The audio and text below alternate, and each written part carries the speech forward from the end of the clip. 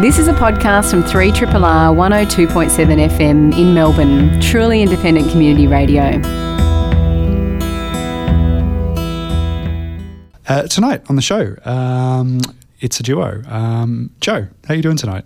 I'm doing quite well this evening. How are you? I'm really well. It's good to be inside. I feel like winter is starting to kind of kick in a little bit, and we can no longer deny it here in Melbourne. So no place I'd rather be. Scarf season. It is scarf season. I saw someone today with a massive scarf that looked like a plait from Rapunzel. She actually looked like the Lenny Kravitz I was meme. just going to say Lenny Kravitz. It was great. I couldn't take my eye off it all day. I'm Warren Davies. I'll be with you tonight as well. We've got some interesting stuff on the show tonight.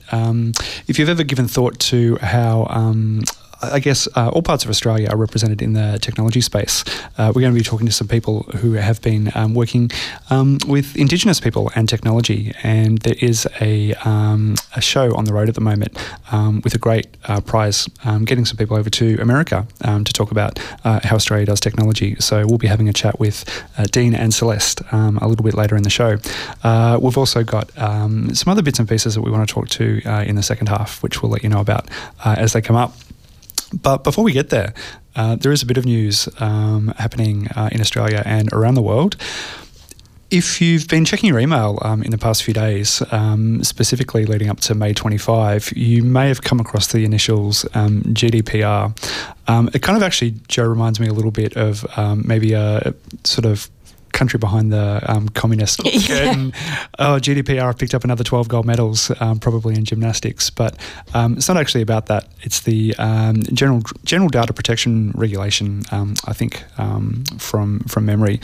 But it is a big thing, and it's something that crept up on a lot of places. It's essentially an EU regulation put in place to protect our data and our privacy for individuals within the European Union. And the reason it matters to a lot of us is because a lot of the platforms and services that we use obviously do have a large footprint in the EU. So it's a little bit like the Y2K thing from way back when, where all these organisations have been kind of scrambling to get ready for it and doing their best. So I actually had this really annoying thing where I was in this Google platform and they wouldn't let me do anything until I went through kind of like all these updates to their privacy policy and whatnot. The most annoying thing was it was this terrible yellow colour with like fuzzy bold black text over the top of this bright yellow. I think they realised it was the most annoying thing that they could put in front of me to make me do something. What was that? I haven't had anything like that. Oh, it was in, just one of the Google backend services. But, yeah, they just wouldn't let me proceed. They're very good at doing that. But it is a good thing, GDPR. So it supersedes the Data Protection Directive, which has been in place for a long time. And, I guess sort of post Cambridge Analytica, it's nice to feel that in whatever form, there are blocks like the EU who are doing a lot to kind of protect our privacy and how our data is used and managed by services. Am I right in thinking that it contains legislation around how transparent organisations have to be around what they're collecting and how they're using it? Yeah, exactly right. So things like disclosure, how you get access to it, sort of downloading your data and so forth. So it's primarily around, there is a data protection officer in an office, the DPO. There's things around compliance, things around what they need to do in terms of data breaches for reporting. I know we're talking about a big story recently where there were these breaches, I think the 3 large breaches over a year, and nobody had done anything about it or told people. It was one of the biggest breaches as well. It was something like 70 million records for people in the States, but also, around storage and access to personal data as well. So we'll tweet out some stuff. There's a good piece in the conversation about what it means. So if you are interested in how your data is used and protected and made available, GDPR, even though it is kind of over there, it is something that we do need to be mindful of. One of the other kind of, outcomes around the GDPR is what it's been doing for, startups and consumers who like to shop online a lot. Well, it's actually kind of tied in with net neutrality as well. There's been a few movements. Kind of, you got net neutrality on one side of things, which is restricting how we use the pipes and who's in control of the pipes, and kind of. There's a great kind of metaphor for kind of spiders sitting at the center of the web. If you see the web as a web, and we've got these kind of nasty spiders sitting in there, I guess that makes us flies and various critters. But so you've got that going on, and you've also got organisations tightening up their privacy regulations and putting in, I guess, more complex and more sophisticated opt-ins to their services. We've actually seen a decline in some spots for people shopping online, so signing up to services and I guess feeling it's too hard, or actually being concerned about what's going on with so people are thinking about it for the first time, which is good. So hopefully it's a bit of a blip there where we'll just see people going, oh, actually, do I really need those Yeezy sneakers or whatever? This seems a bit complicated to me. I think that'll smooth out as well. But in terms of, startups, free and easy use of data is one of the kind of obvious areas that people like to innovate in. So how can we scrape data or kind of transfer it from one place to another? So people opt into a service somewhere and then we share data with somebody else or what have you. It's hard to simplify this and say it's a good thing or a bad thing. I think it's a good thing that overall we're all being encouraged to be more careful with other people's data. I think that's great. But also you can get some interesting innovation and interesting ideas that come out of sharing data services. So I think places that do that well are things like the open data movement and open government data movement as well. That's a good example for how we can make data more portable and serviceable. But yeah, in the short term, it is kind of stifling maybe the wrong kind of innovation. We've actually got an interesting thing later on in the show about designing for evil. So maybe that'll sort of come back around on that topic as well. To be revisited. To be revisited. One thing that's being revisited, I have a constant conversation with somebody about these O-bikes. They were very surprised when I said, these things are just going to end up in the Yarra. My housemate totally pulled one out of the Mary the other day. Oh. And ruined her shoes in the process. Oh, no. Was she like tidying up or she was tidying up. She's a very good citizen. That is great. And I think Melbourne's administrators would be pleased with that. There has actually been a new crackdown announced by the EPA today. So I know Robert Doyle was complaining about it, and a lot of other people were saying it's an eyesore and a nuisance, which in some ways it is. They are providing sort of good access to services for people who maybe can't afford to get a bike or kind of can't get around, can't carry their bike, people who are coming in from sort of the edge of Melbourne and can't take a bike on the train or what have you. So I think that's good. But there are a lot of them either in the Mary or in the Yarra or kind of hanging from a tree. It's really sad. It is really sad. This is why we can't have nice things, Jo. Yeah. It's unfortunate. But the head of Victoria's EPA has slammed the Dockless Bike Share Company for the way it came about. They were a little bit cheeky in the way that they came in, which I think we've talked about before. But they've issued a litter abatement notice to the company, which will be enforced in part by the City of Melbourne. And they need to present them with a management plan for cleaning up the bikes or be fined $3,171 for every week the reports are delayed. And they've actually got an individual fine per bike. So the new rules for O-Bike, which will come into effect on June 5, include they've got 2 hours to remove a bike, creating a hazard. Wow, that's hard. Wow. 24 hours to remove both damaged and vandalised bikes, 24 hours to remove a cluster or group of bikes. I didn't know that was a thing. Rubbish loitering as a group with intent to be a cluster. 48 hours to remove a bike if it is stuck up a tree or on a roof. They're the ones I really hate. The ones that are kind of like, in your line of sight and you can't do that. And 7 days to remove a bike if it's in a waterway. So tough. Good on the EPA, I say. Yeah. I reckon that's a great idea. Another good idea, what's going on with HoloLens? So TechCrunch are reporting on research out of Caltech and University of Southern California about Microsoft's HoloLens mixed reality technology. The research shows that these goggle thingies can work as a visual prosthesis for people who are visually impaired, but not by giving them extra visual information, obviously, but by guiding them with audio. So they've done things like have walls hiss as the wearer gets closer, or having objects in the room announce themselves. And they used 7 blind people to test this, and they gave them brief instructions but no training. And apparently the test subjects could quite quickly learn how to avoid obstacles, point to objects, find a chair in the room in less time than they would have without the device, amongst other things. They also sort of set up a bunch of other tests, like navigating from the entrance of a building to a room on another floor by following headset instructions and things like that.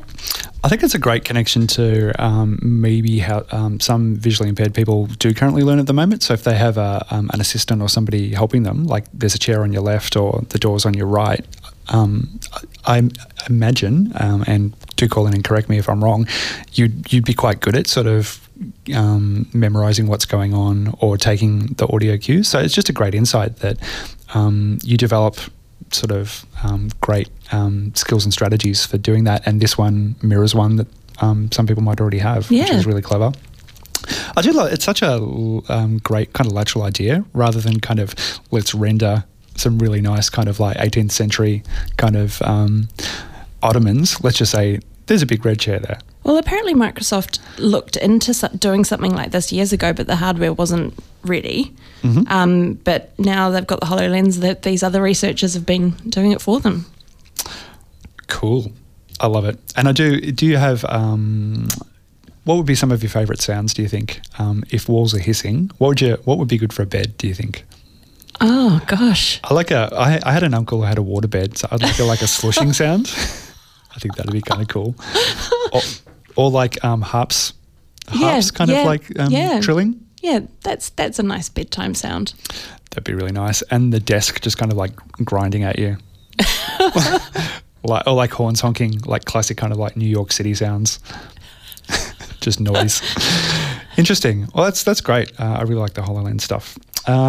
It is 7:12:12. You're listening to Bite Into It on Triple R this week with Joe and Warren.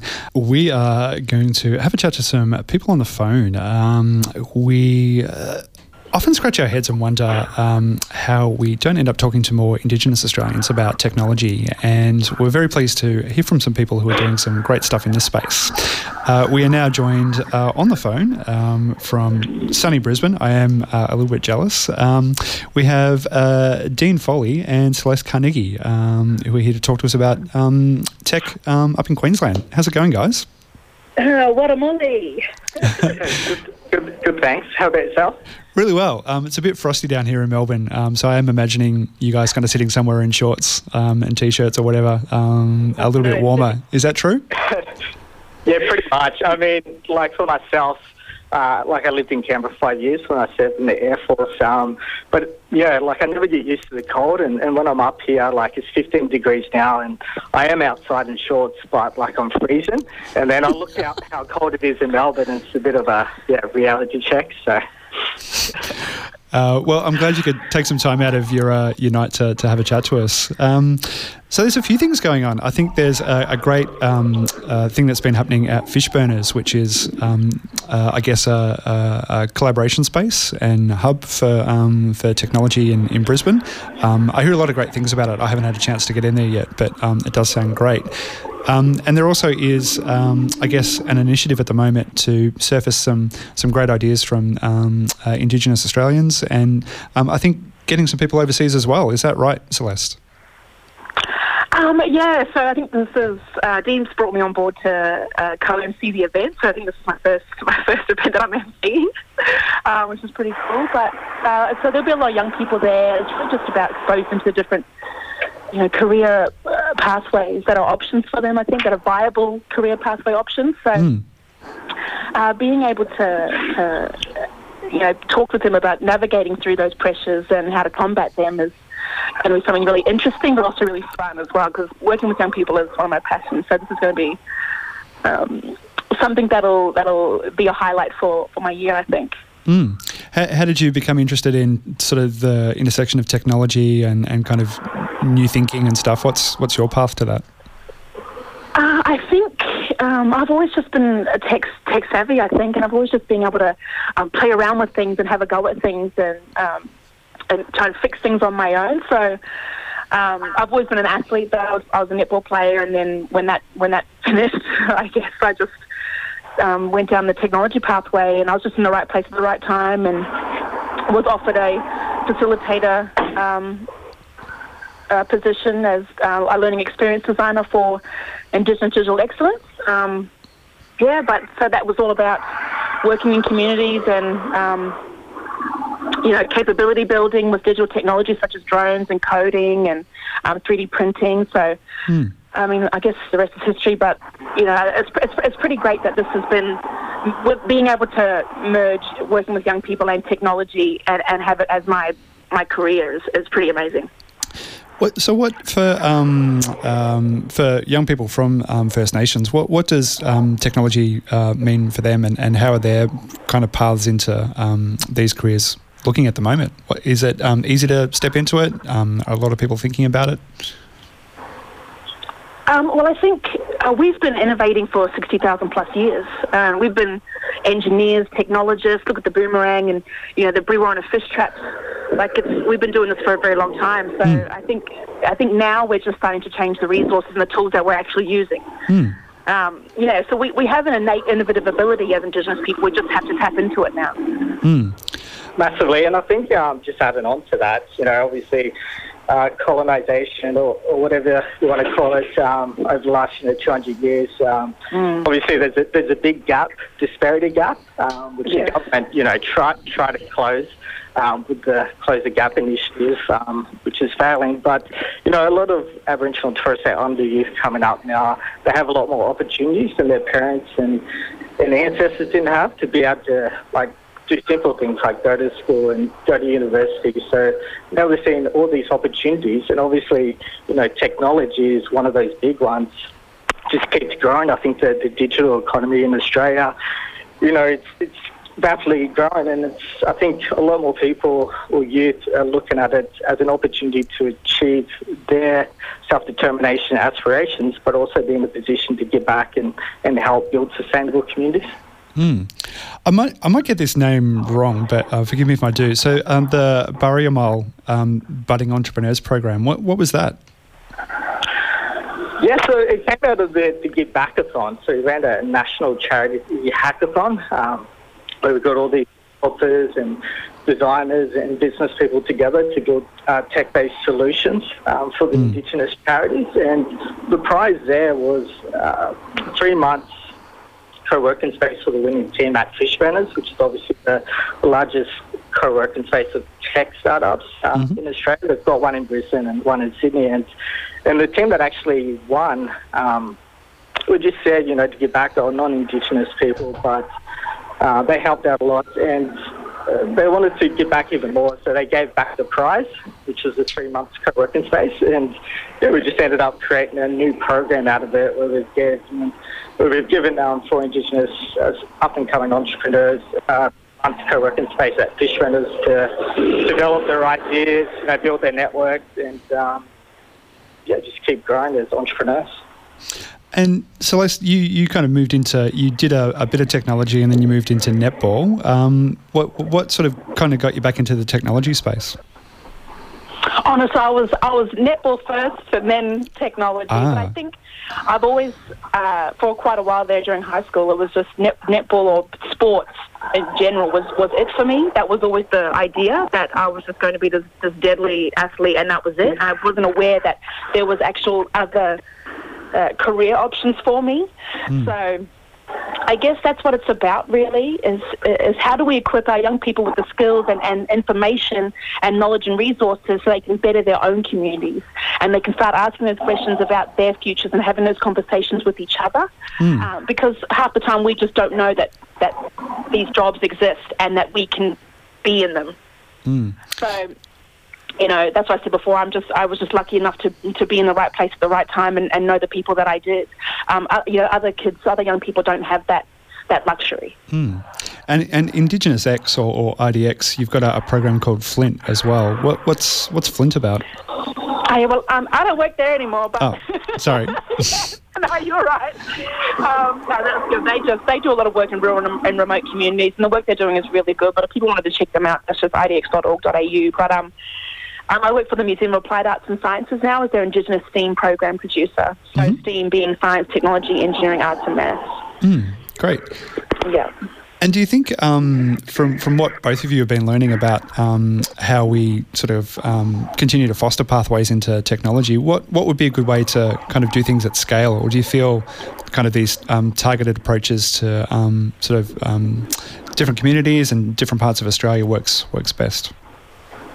Well, I think, and this is what people need to understand, is that all communities are different. All of our communities are different. I've never been to one community that is the same, and I've been all over Australia. So we really need to be tailoring and customising our programs to these communities and to the people within these communities, because a lot of the time, the programs that are offered to us, we can't identify with. So that's why, I think it's really important to, customise the facilitation of these programs to the individual community. Has there been... Absolutely.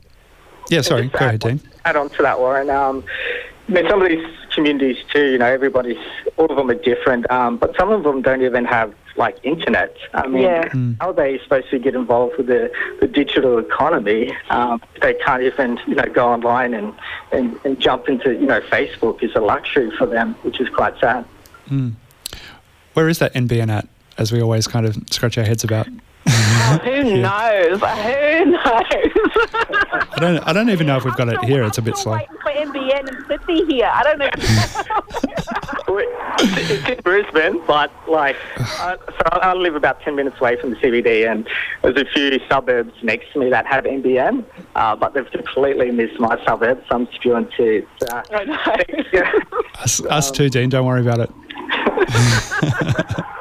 Nice. So I think I did read in some of your notes about people getting a chance to travel to the States as a result of some of the work. Is that correct? Yeah, that's correct. And I haven't been promoting it too much, although we'll start doing it soon. Whoops, too late. But we're going to have it at the Microsoft Innovation Centre. But they've only, in Brisbane, their capacity is 100 people, and we've already got over 100 people, or 100 youth signed up for the event. So that's why we ended up moving to Fishburners. But so we're going to take, because we raised a bit of money through fundraising, about 5 Indigenous up-and-coming entrepreneurs over to Silicon in New Mexico, which is going to be awesome. And we'll spend 5 days in Silicon and attend the TechCrunch Disrupt event there, which is 3 days of just a whole bunch of tech startups. I think over 10,000 people attend. They have a startup competition, and all the big, up-and-coming tech companies get in it and potentially win 50,000. And it's just going to be a really good opportunity for them, for the youth who take over, to meet these, some of the best entrepreneurs in the world, to hopefully get them to inspire big, grow their professional networks, with the aim of building the future leaders of tomorrow that have the capability and capacity to hopefully give back and help out other communities when they get back to Australia. But we're also in New Mexico, we're visiting a Native American business hub, which is really cool. They recently got a bit of money from the Kellogg's Foundation, and they're doing some really cool incubation stuff there with their Native entrepreneurs. So really looking forward to that too. Sounds amazing. If people want to get involved and have a good idea, what's the best way to reach out to either of you, Celeste or Dean? Just tweet me. What's your Twitter? I'm not really even that active. I'm supposed to be this deadly young, tech-savvy person. Can't even use Twitter properly.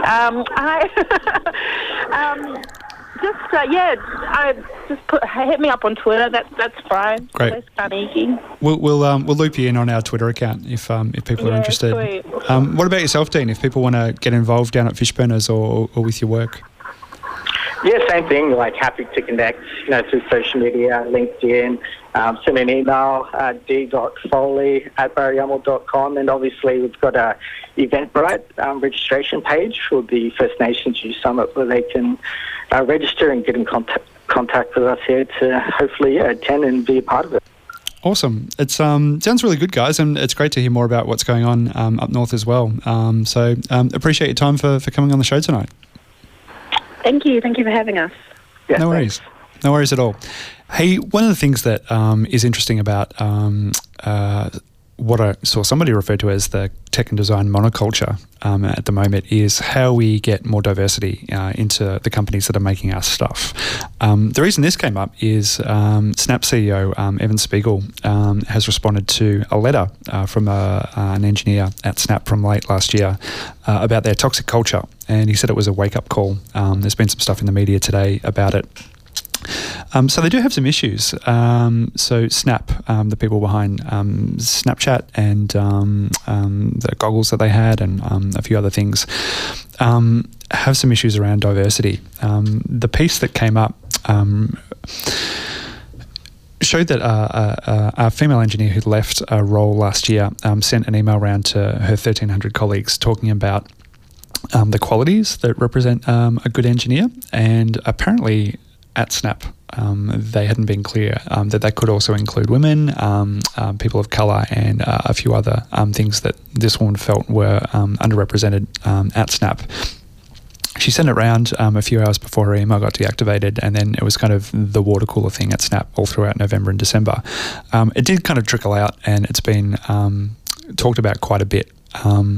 Apparently around 15% of... so it's a very small percentage of senior roles at Snap fit, I guess, what you would say a diverse profile, and around 14% of engineers are women at Snap, which is really not up to scratch. So I thought it'd be interesting to talk about some of the things that are going on here. I think it's disappointing that Snap brought it up only once the media put it out there, and that they weren't on the front foot to talk about this and say, hey, we think we have a problem here and we need to do something about it. So only once they kind of went into damage control mode and kind of the PR machine kicked in did they kind of find a stylish sort of chair and kind of sit down with the media and have a talk about it.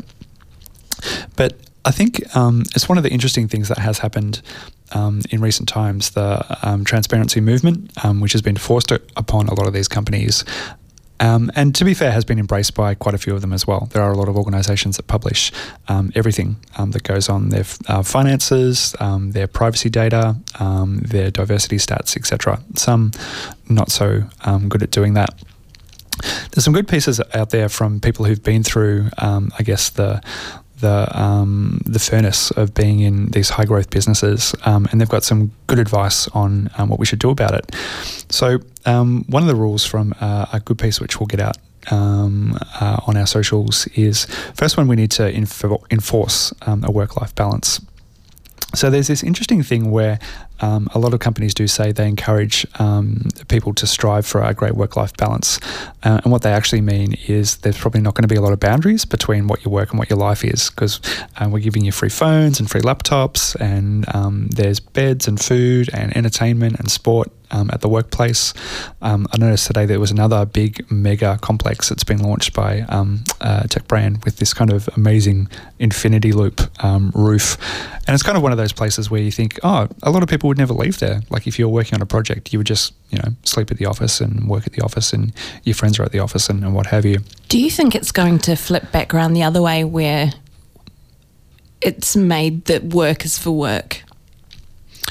Well, so that you can go home. So you can go home. Well, there is good regulation in some European countries around that you're not allowed to, we shouldn't be expected to answer emails after a certain time, and communications should shut off, and it's actually enforced. So I think designing for life is a great idea. And I think one of the parts of the world that doesn't do that very well and has a strong work ethic, but not necessarily a good work ethic, is the United States. Yeah, absolutely. So they need to work on that.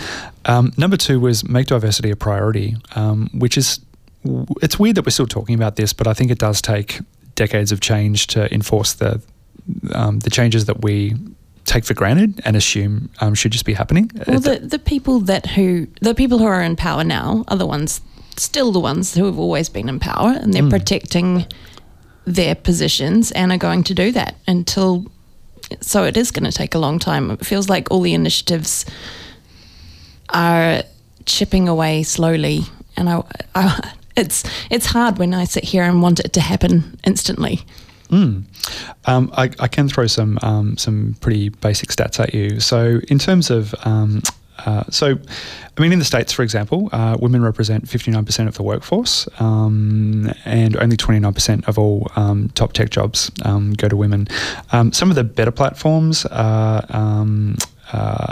Pandora, Indiegogo, Groupon. They're in the high 40s.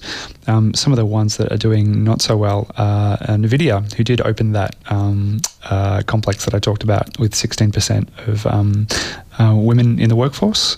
Yahoo, not so good. Uber, not so good. There's quite a few here in below 30%. Interestingly, I think one of the things that we've come across but haven't had a good chance to talk about yet is representation from ethnic minorities, including people who identify as Asian, Latino. Latino in particular I think is interesting.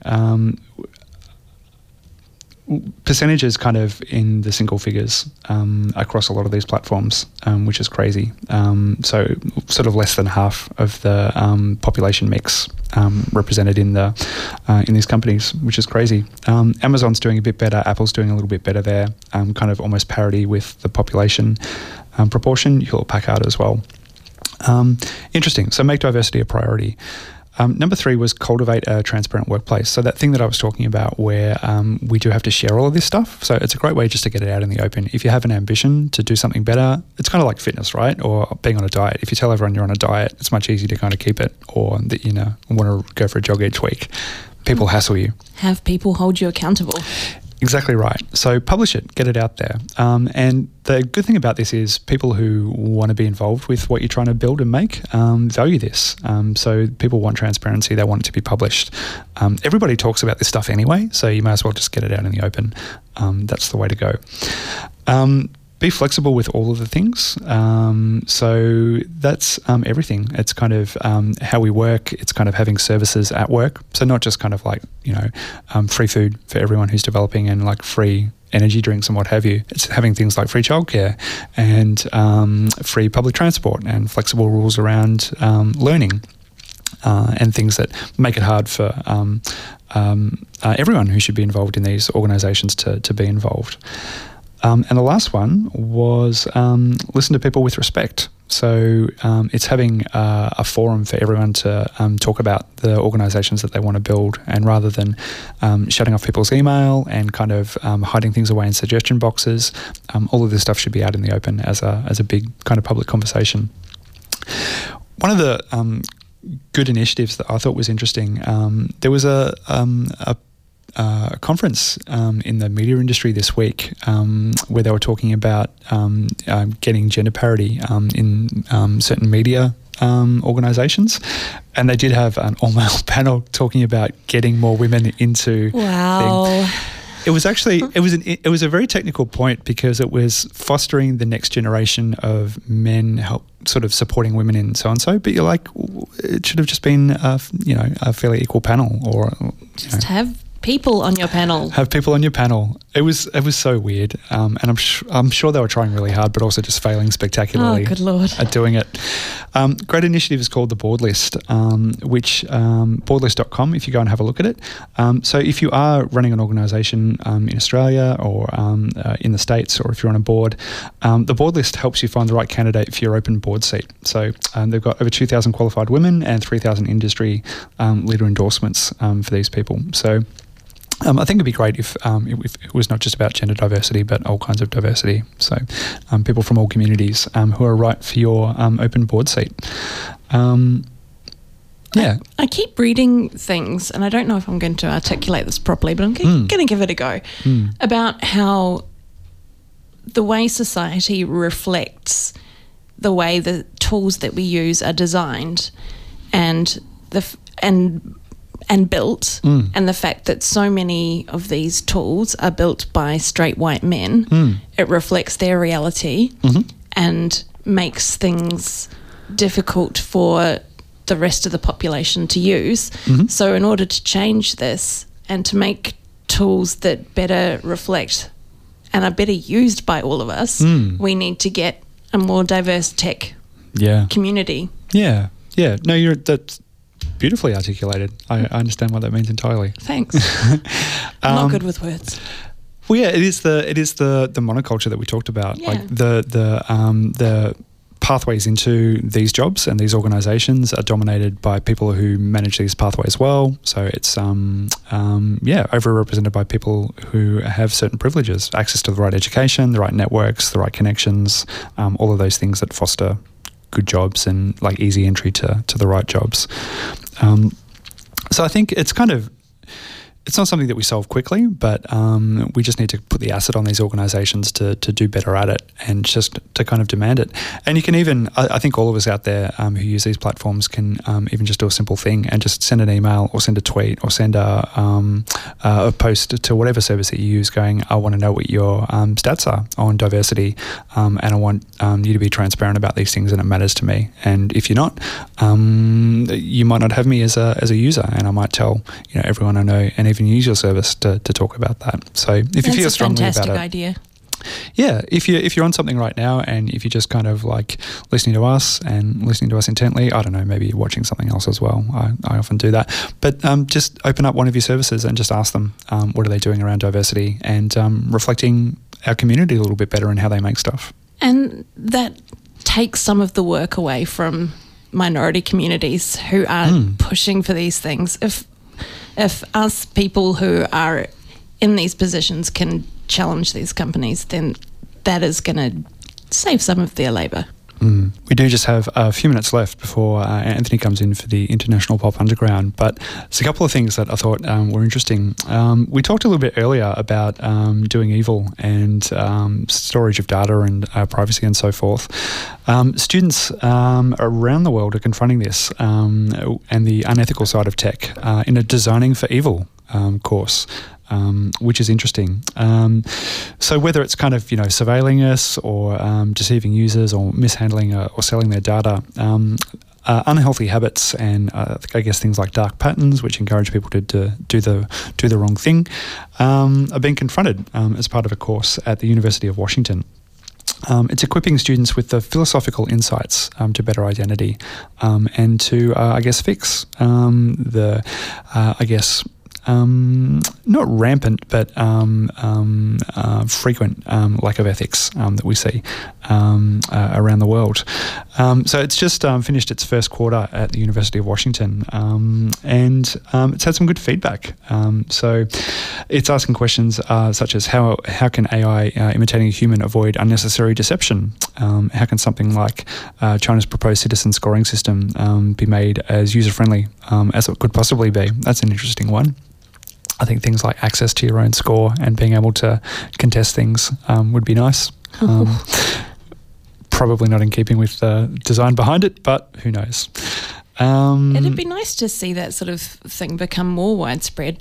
For many other career paths that that university courses lead to, they do have compulsory ethics modules. So why shouldn't tech? Exactly right. Why shouldn't tech also have an electronic nose, I wonder?